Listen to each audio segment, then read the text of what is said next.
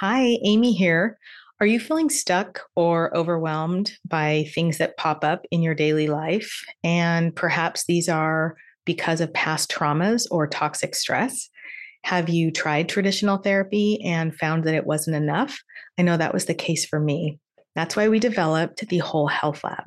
Mending Trauma has put together a program that combines the latest research with proven methods to help you recover from trauma and move forward from these daily stressors and triggers. We use somatic therapy, EMDR, cognitive behavioral therapy, and internal family systems therapy. We use nervous system regulation and many other tools so that we can combine the best methods that are identified in the research to help you recover without being completely overwhelmed. So you can work on trauma on your own pace, your own time, and still with the mentorship and support of a highly trained certified staff. That's us. No more waiting for appointments or sitting in traffic, driving to see a therapist. With our online program, the Whole Health Lab, you can access it from anywhere, anytime, even on an app. Visit mendingtrauma.com/Whole Health Lab and learn more. Get your questions answered. We've got a frequently asked questions section, and sign up so that you can have this life-changing program in your world today. Don't let your past hold you back any longer. Take control of your future, and we can't wait to see you in the Whole Health Lab. Welcome to The Universe is Your Therapist. We are your hosts, Dr. Amy Hoyt and Lena Hoyt. We are sisters.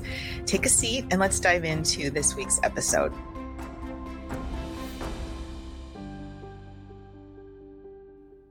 Hi, welcome back to another podcast. We're excited to be here. Today we're talking about maladaptive versus adaptive coping strategies. And I think this is such an interesting topic because things come up, things happen, and we can respond in different ways. And some of those are adaptive and some are maladaptive. And the reason I like this language so much is it takes some of the judgment out of it. So tell us more about that, Lena. Sure. In trauma, when we have come out of a trauma and even years down the road, we can reflect on why we did or didn't respond the way we had wanted to, or why we didn't stand up for ourselves. And it's important to know that in the moment, our brain and body did exactly what it needed to do to survive. And also in that moment, a set of coping mechanisms was born. When that happens in trauma, the coping mechanisms that were born were applicable for that moment in that trauma, and they are now maybe costing us. So we want to acknowledge that our brain and body do a beautiful job working together to help us survive. And we also want to acknowledge that we can have some coping mechanisms that come out of traumatic experiences that become subconscious and automatic. So one of the examples I was thinking of is you're younger, someone hurts you physically, emotionally, sexually. I think with the ones that involve our bodies, we tend to leave our body when we're injured in that way. At least that was my experience. And so we call that dissociation. As an adult, when things get stressful, I can quote unquote check out or space out. And so while it was very helpful when I was going through that trauma because it preserved some of my sense of safety and control, it is very, very disruptive when I need to pay attention and I'm stressed and then I start to space out. And so what I like about this, though, is it's very benevolent that it served a purpose. And yet now, as I move into trying to be a higher self or a higher version of myself, it's time to look at some of those behaviors that had utility back then and reassess whether they have utility now.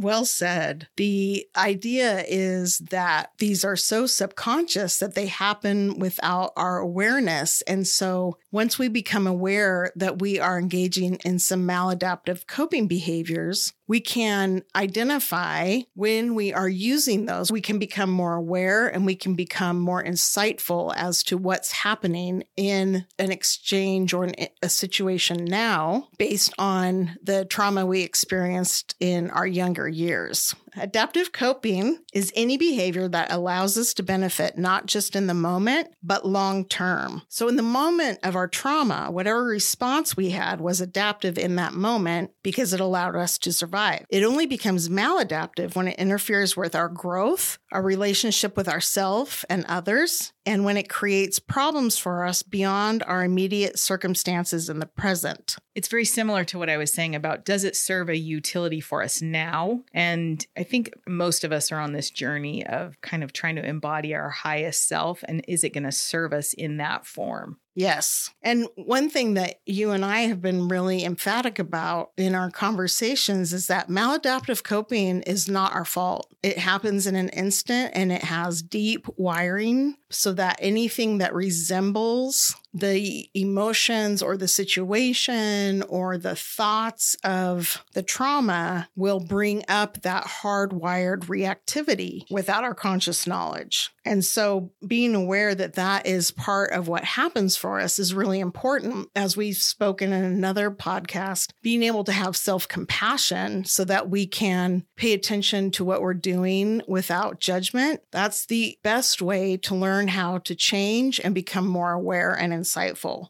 Okay, so what are some examples where we have something hard happen to us that causes a traumatic response that in that moment was adaptive, but now it's maladaptive? What's an example we can give to our listeners? Sure. I think the idea about trust is really relevant in this situation. What happens when we have trauma or traumatic experiences is that it alters our view of ourselves and the world, and it creates a barrier frequently to trusting other people or trusting a higher power or the universe. And when that occurs and we have difficulty trusting, then we engage in behaviors that may put up barriers subconsciously to protect ourselves from being vulnerable. And yet, when we are vulnerable, that's when we can genuinely connect with other people. So what would some of those behaviors look like? I'm thinking, and please correct me if I'm not on the right track, but I'm thinking of having trust issues and then kind of pulling away from people when they are maybe not behaving the way we expect or we want. And so as we pull away because we feel unsafe, they sense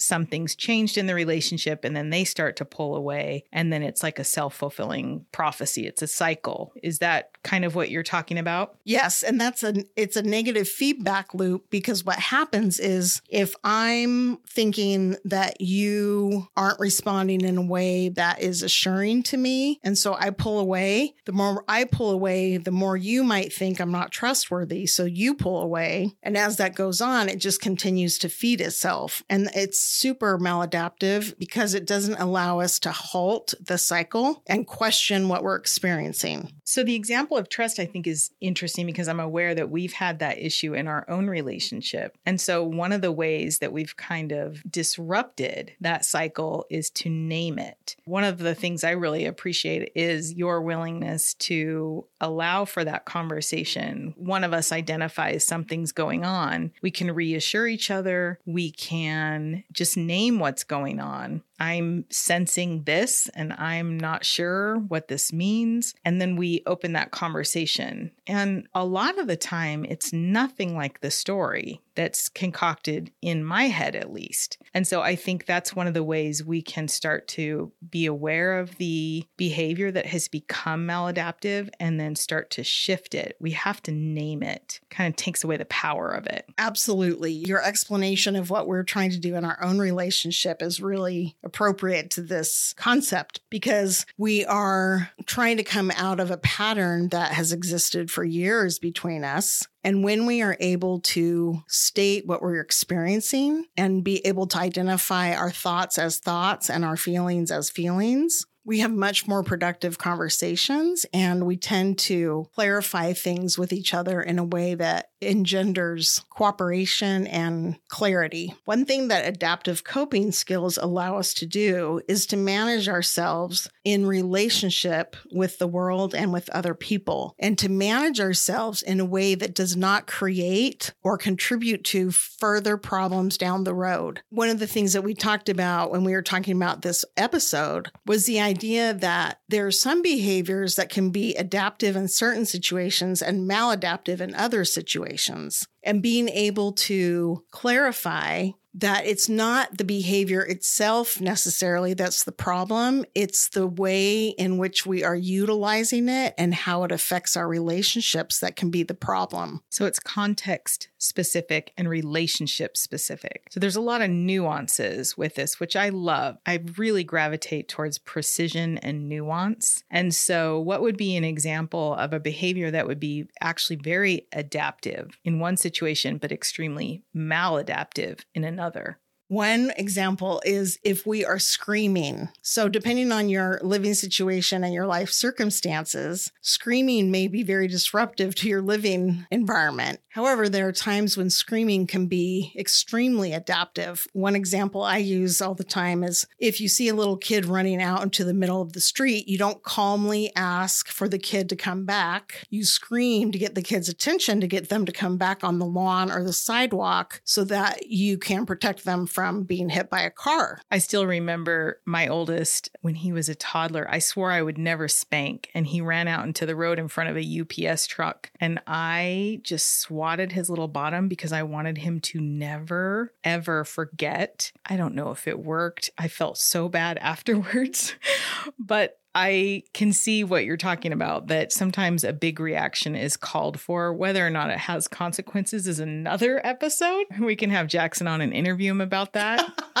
I don't think he ran in front of any more UPS trucks. He's still alive, so Yes. we're doing well. It's a good sign. Let's talk about mistakes. This happens in my life frequently, when I do not behave in the way I want to, and I know is part of my highest self. It's a mistake. It's not my best behavior. How do we grapple with that? The most important thing, I think, in grappling with that is to acknowledge that mistakes are things that occur without intentional forethought, or the consequences of the mistake were not known to us prior to deciding to engage in a behavior. And if we can't find a way to acknowledge when we've misstepped, when we have engaged in interaction with somebody in a way that is not adaptive or helpful or productive, we have an opportunity to learn from that. If we can't acknowledge mistakes, and if we can't acknowledge when we engage in behaviors that are damaging to ourselves or to our relationships, then we don't ever have a chance to learn. And the idea behind this is that by acknowledging mistakes or missteps, we are increasing our wisdom knowledge base, with the idea that we have awareness now, or we want to gain awareness without judgment about what contributed to that, and then try to correct it and learn from it. So what are some skills that we can teach our listeners today that will help them identify adaptive versus maladaptive behaviors in context, as well as kind of moving towards shifting that for themselves?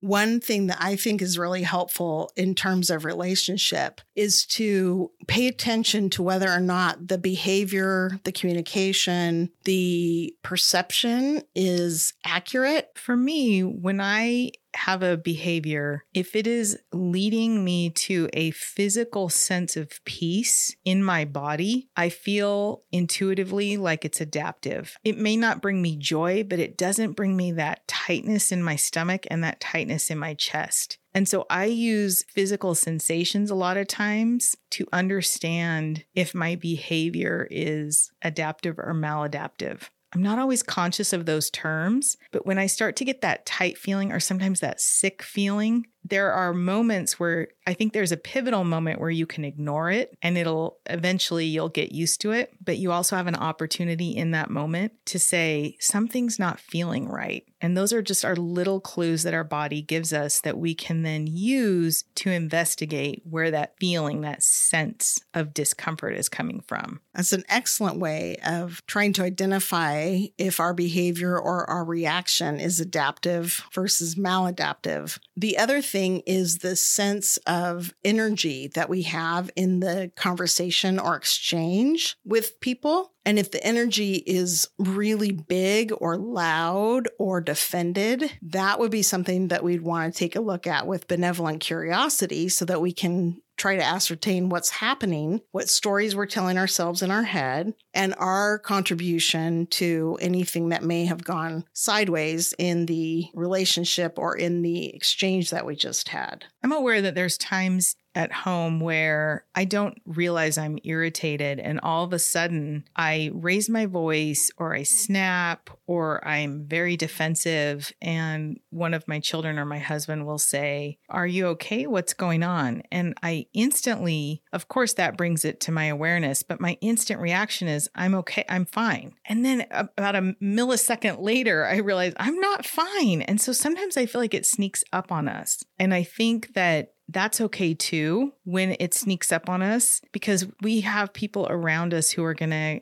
inquire, what's going on. Relationships are a mirror in a lot of ways. And so that can be a way of kind of starting to reflect when someone's like, "Hey, what's going on? You seem defended." Yes. So they're bringing it to your attention, and that gives us an opportunity to pause for a moment and reflect. And you've gotten way better at that, I think, in a really quick amount of time. And I'm still really struggling with my own awareness in regards to that. Well, I think living with 6 people makes you hyper aware of all your flaws. As opposed to living with no people. I mean, I'm not saying I may be jealous, but I love my people, but it's a lot of mirrors in my face.